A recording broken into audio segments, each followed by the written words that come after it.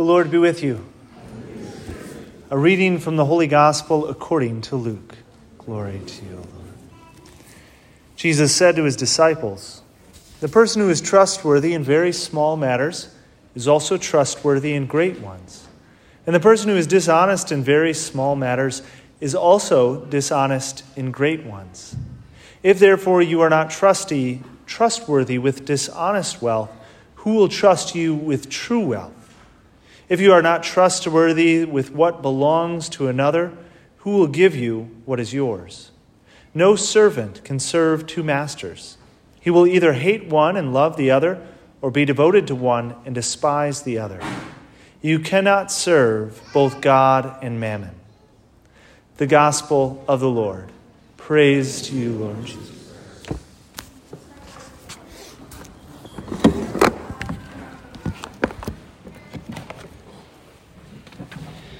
You cannot serve two masters.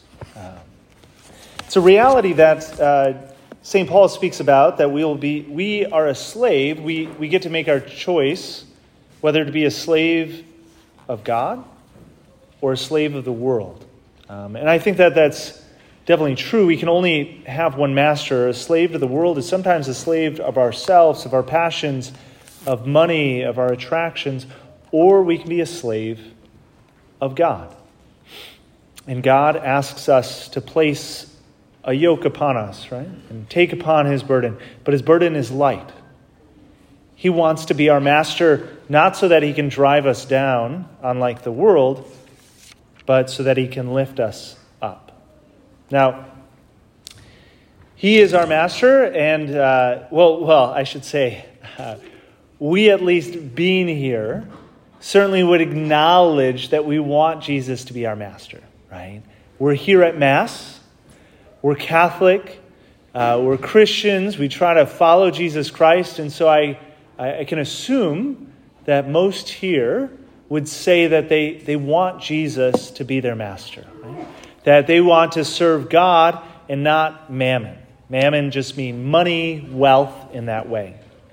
However, we also have to be honest that sometimes we are very good at self-deception. Right? And we have primary example being right away of Jesus's very disciples, the very people that he walked with.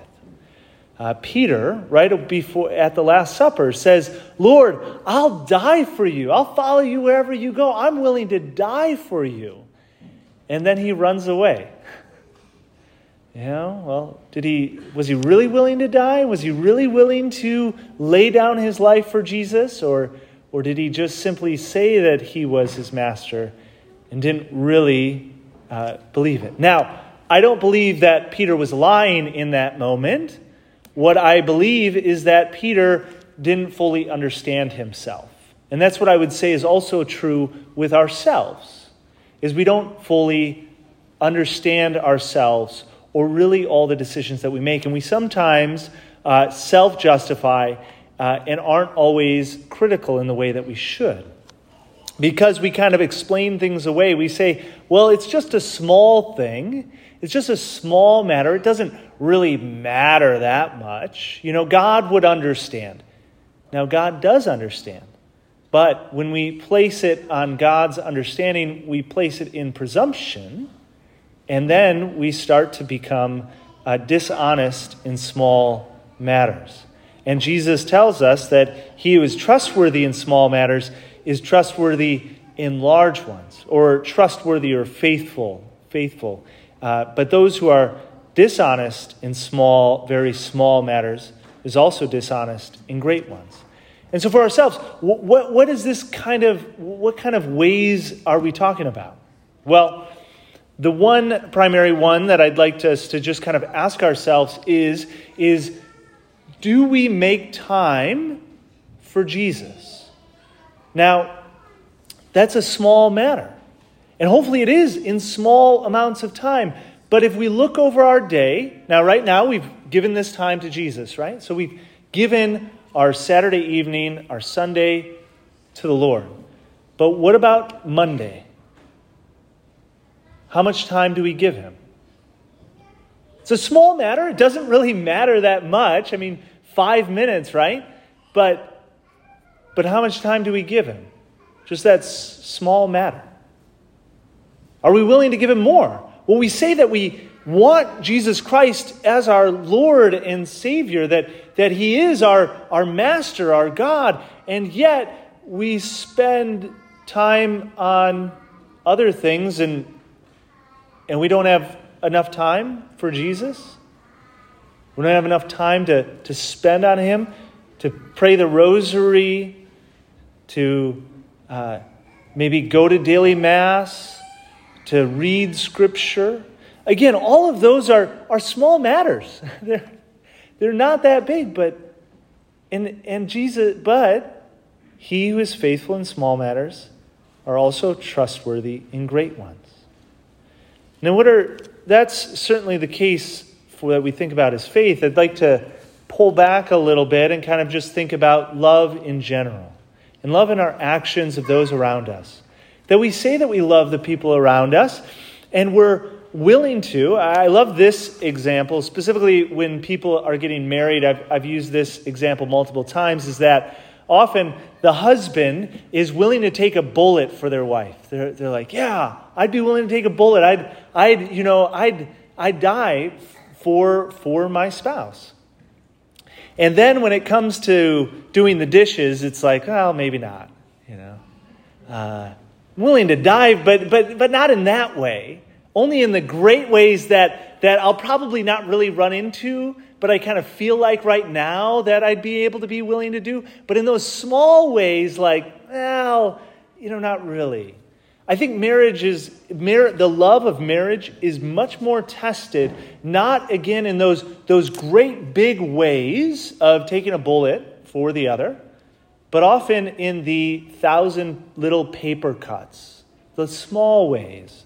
The small ways of forgiveness, the small ways of acknowledgement, the small ways of love, the small ways, these little tiny actions where we acknowledge the other, love the other, choose the good of the other. That's really where love is tested, and that's really where love is forged and made. It's in those little tiny small matters that don't matter, except for they do. Because those are the matters that prove really the larger matters of true, authentic, lasting love. It's in the smallest matters that don't matter, but they do matter. Now we also have this, again, with one another. Again, where we say that we love someone, but yet we don't give them the time. Or we sometimes say this with our love of neighbor. Well, of course I love my neighbor. Of course I love the poor. I wouldn't cheat them. And maybe we wouldn't cheat them, like we hear about in the first reading, where they fix the scales and they cheat people out of money and they're just waiting to take advantage of people. Maybe we say, well, I don't do that. I love the poor. But yet, when it comes to maybe helping them in a concrete way, our neighbors around us, we don't have time for them. Maybe in those concrete matters when we are asked to give money, not, again, I think, giving money in, direct ways where we're maybe asked, we feel a little bit guilty, and we kind of then give money, a little bit of money. But what about in the real ways? Are we really making part of our tithe to intentionally give our money away to those who are in need, right? Well, we say that we love our neighbor. We say that we love the poor. In fact, it's one of the most important things that if we don't love our neighbor, there's actually, Jesus says that, he doesn't know us. So loving our neighbor, loving the poor is one of the most important loves that we give to love God. And yet, how do we do that? Well, do we do it just when we're kind of approached in it and we feel guilty? Or are we doing it in the small matters in the every single day, where we actually make that an intentional part of who we are? Great things and great occasions of heroic virtue are rarely presented to us, but little things are offered to us every day.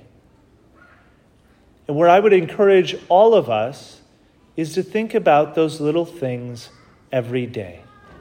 Now, I don't want you to become overwhelmed and again, kind of have this idea of not being good enough. This perfection of trustworthiness in little matters is not a perfectionism of action. Okay? This isn't, I pray perfectly, or my life works perfectly, and I've got everything planned out, and every single, moment accounted for. It's not a perfectionism of that sense. It's a trustworthiness and faithfulness in the small matters, especially of love and choosing God. And it's tested in the small matters, and it grows in the small matters. And so there are certain times when we have to say and be trustful and faithful by saying, I can't do it, God, right? God, I'm struggling. Being faithful and trustworthy is sometimes being honest with God and one another, okay? It doesn't mean doing everything perfectly. This isn't, again, perfectionism. This is trustworthiness. That what you say and you believe are one and the same. What you say and what you do are one and the same. And so, as we continue to walk this journey to hopefully to make Jesus Christ not only Lord and Master in our words, but also our actions, I encourage you to choose prayer every day. Whatever amount of prayer you have on a consistent basis right now, confirm yourself in that, okay? And maybe just increase it a little bit. If you pray occasionally, 5 minutes every day, make that consistently every day. If you do already pray consistently 5 minutes every day, make it 7 minutes. If you pray consistently 7 minutes every day, make it 20, right? Just increase it a little bit, whatever faithfulness you're able to do. With this Sunday Mass, make that, again, a faithfulness in small matters. Again, God doesn't care, to a certain extent, saying those 5 minutes of prayer or showing up to Mass doesn't hurt him or matter that much to him, but it matters a monumental amount to each one of us. Because when we choose not to go to Mass, when we choose not to pray, it's a little thing that has monumental impacts. And so, let us continue to choose the Lord. Let's continue to choose the Lord here, bringing all of our love to Jesus Christ and be faithful to him in the smallest matters so that we might ultimately be faithful to him in the largest matters as well.